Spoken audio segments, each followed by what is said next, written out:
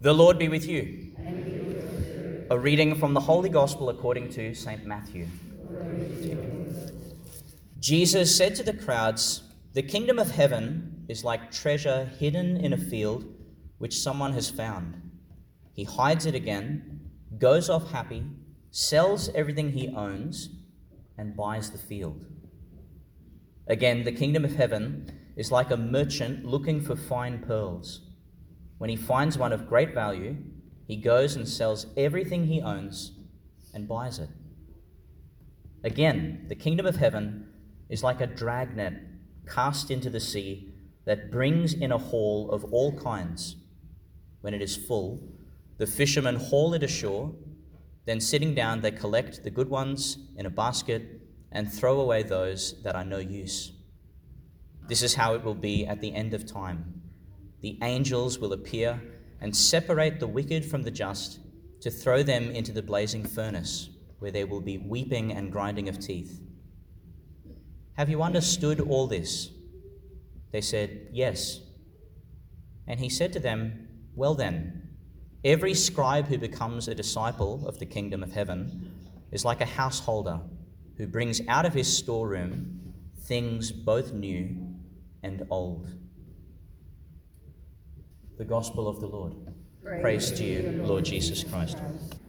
Girls and boys who are preparing for your first communion, can you just give me a bit of a wave so I can see you out in the ocean of people here?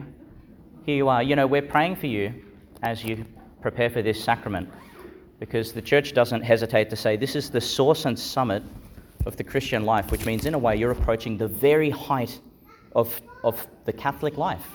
You know, we're touching upon something very profound, and because we do it every Sunday, maybe we forget just how profound it is, but it's very profound indeed. We're praying for all of you as you prepare. While I'm making eye contact with all of you, can you tell me, do you believe in heaven? Is that something that you believe in? Yes? There's no shaking of heads? No. Okay, there's yes. And in heaven, there's a kind of picture of other heavenly things, like angels, for example. Do you believe in angels? Right? I think you have to believe in angels, because if you don't, you have to throw out so much of the Gospels. I remember hearing about a priest who, sometimes you come across these people who are so learned that they've sort of graduated from faith and they just operate with reason now.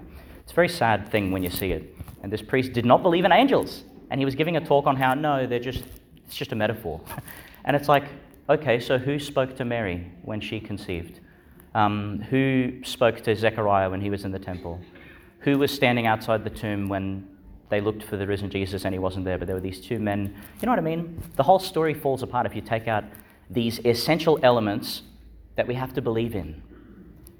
I'll say one last thing. As children, young friends, it's sort of easy to believe these things. It's easier when you're a child. Maybe that's why Jesus said the kingdom belongs to you. Once we grow up, I don't know what happens, but we need to be on guard against it. Our belief is like too smart. We lose the core of what we're actually doing here. Okay, so today obviously we come to the end of the parables, where Jesus is giving metaphor after metaphor after metaphor of the kingdom of God, that is to say, of heaven. And as I keep saying, there's a reason he gives these images that don't quite fit together. Like, it's not the same image 7 times. They're all strange images. And these last 3, in a way, are, well, I won't say they're the most profound, but they're very profound. Here's the thing.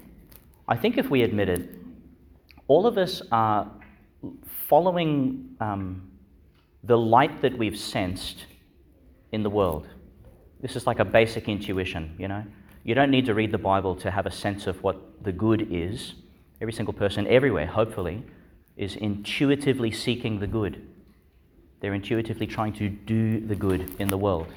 Whether or not they know how to anchor it, whether or not there's a whole lot of sophisticated philosophy underneath it, this is like a primal desire of the heart. This is the heart God gave us, a heart that longs for Him. As Augustine famously said, our hearts are restless until they rest in Thee. We just go searching until we find it. The tragedy is that the world is full of, well, let's say, I don't want to put too dark of a spin on it, but the world is full of counterfeits, whether there's malice involved or not. We live in a very economic age, and if I can find something that's equivalent to the good thing but it's cheaper, why wouldn't I go for the cheaper one? You know what I mean? This is a problem for us. Spiritually, it's a problem, because actually, heaven is not about getting a good deal.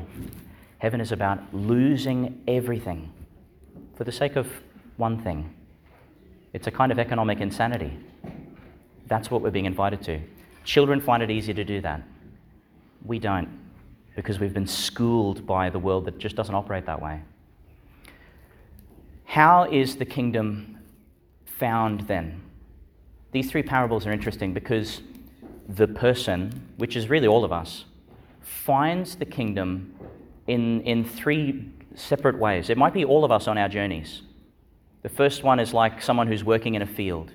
He's busy with his occupation, sweating, trying to make everything grow, trying to reap a good harvest. And in and amongst his work, he stumbles upon this treasure, this lost thing of incredible value. And he's so gobsmacked that he buries it again, runs away, buys the field, and now he possesses everything because he's stumbled upon something worth forsaking everything for. The second parable is different. The merchant didn't stumble upon a pearl. No, by contrast, the merchant is very intently searching for pearls of good price, for goodly pearls, it says. That's us. We're looking for everything, and once we find a whole lot of things, we can sort of prioritize them, can't we? Whether we do it purposely or not, we're going to do that. We're going to put some things higher than others. We're going to put some relationships higher than others, some possessions higher than others, some projects higher than others. Some risks are more urgent to deal with than others, etc., okay? And as he's finding all of these pearls, he finds the singular pearl of great price. When he finds this pearl, something happens whereby his search, instead of trying to go everywhere, he hones in on a singular target. And we see this. We see it in the writings of Paul, where Paul says, I was a faithful Jew. I knew the law, I followed it perfectly. Very few people could say that, but Paul dared to say it. He says, you measure me against the law. Tell me where I slipped up. He was perfect legalistically. But when he discovers the pearl who is Christ, he says, I consider my obedience to the law really a waste of time. It's rubbish to me now. Not in and of itself, but in contrast to Christ, everything else is kind of rubbish. Are you familiar with the story of St. Thomas Aquinas, who obviously is such a celebrated theologian in our church? And Thomas wrote what we now call the Summa Theologia, the summary of theology. Beautiful document. For many centuries, it was the document. It was kind of like a catechism, kind of like an introduction to the faith, even though it's pretty, you want to put on your thinking cap when you read it, but it's an introduction to the Christian faith. He never finished the work. It's an unfinished work that the church has in its heritage. Why? Because, as the story goes, Thomas was in prayer in a chapel that was alone, and the sacristan was busy, just like Mercy Duncan over here is busy, setting up the altar and whatnot. And he hears two voices. And one voice says, Thomas, you've written well of me, you've served me well. What will you have as your reward? It's a bit like that encounter with Solomon in the first reading, isn't it? What will you have? And Thomas famously says, I'm going to have to remember the Latin now, non ne niscite domine, which means nothing except for you, Lord. Nothing except for you. Please, that's all I want. You. When he came out of his prayer, the sacristan said, who are you talking to? And he says, I was speaking with my Lord, and all of my occupations now seem like so much straw. His great theological work that we rightly prize, that we rightly return to regularly, he says, this is so much straw. It does nothing to communicate actually what I've encountered. It barely catches a glimpse of the one who I now possess. So I discard it. Amazing, isn't it? And there are many such stories like this from our saints and from ourselves, saints in the making. I think that brings us back to Solomon, and I'll mention him just a moment before returning to the third parable. Solomon is celebrated in a way in this reading. It says the Lord was pleased with his request because he could have asked for anything. Think of this, by the way. He's the new king in a relatively small kingdom in a relatively chaotic time. And there's other neighboring kingdoms who are bigger and who are meaner.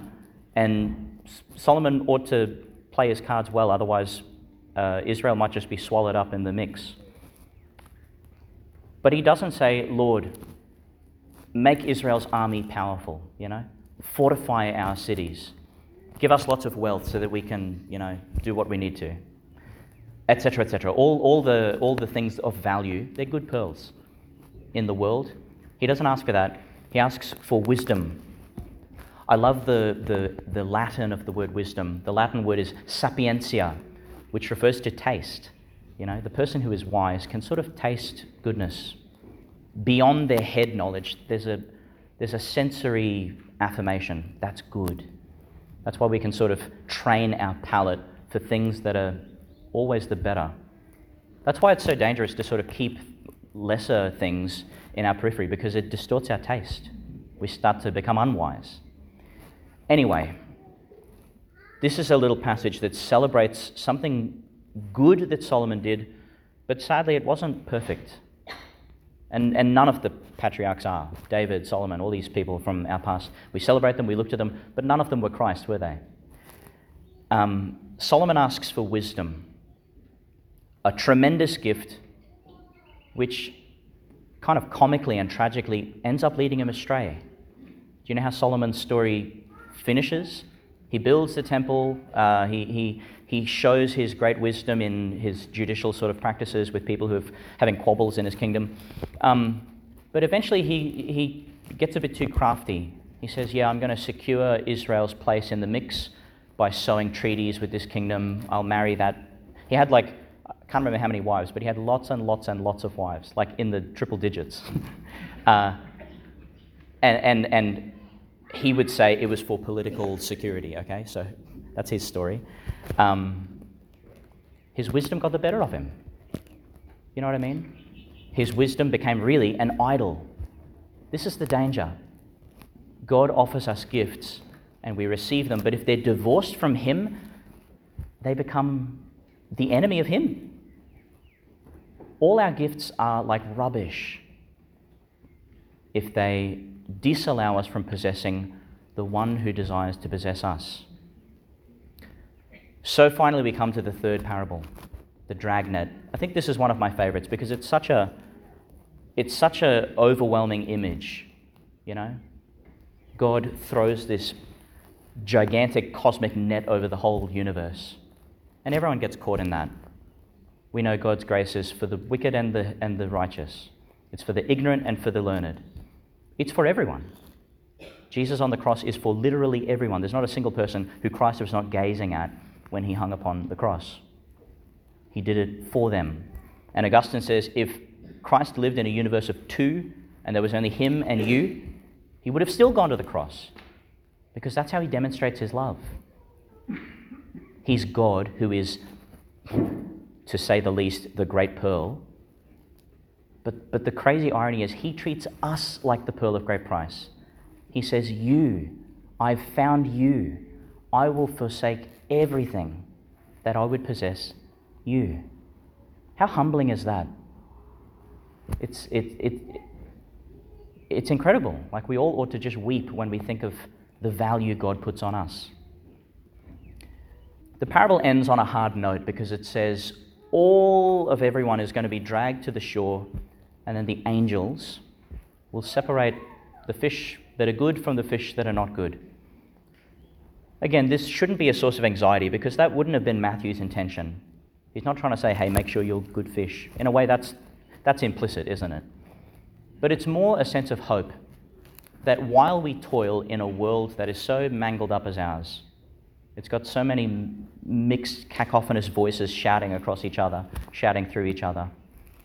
It's most definitely a mixture of good fish and bad. of wheat and weeds, of sheep and goats, of all the classic scriptural images we've had. That's our world. The assurance that Christ gives here in the end of the parable is that even this can be disentangled. God will in fact draw us to himself because he's capable of doing that. We're all gathered now to come to the sacrament of sacraments, to the banquet of the Lamb.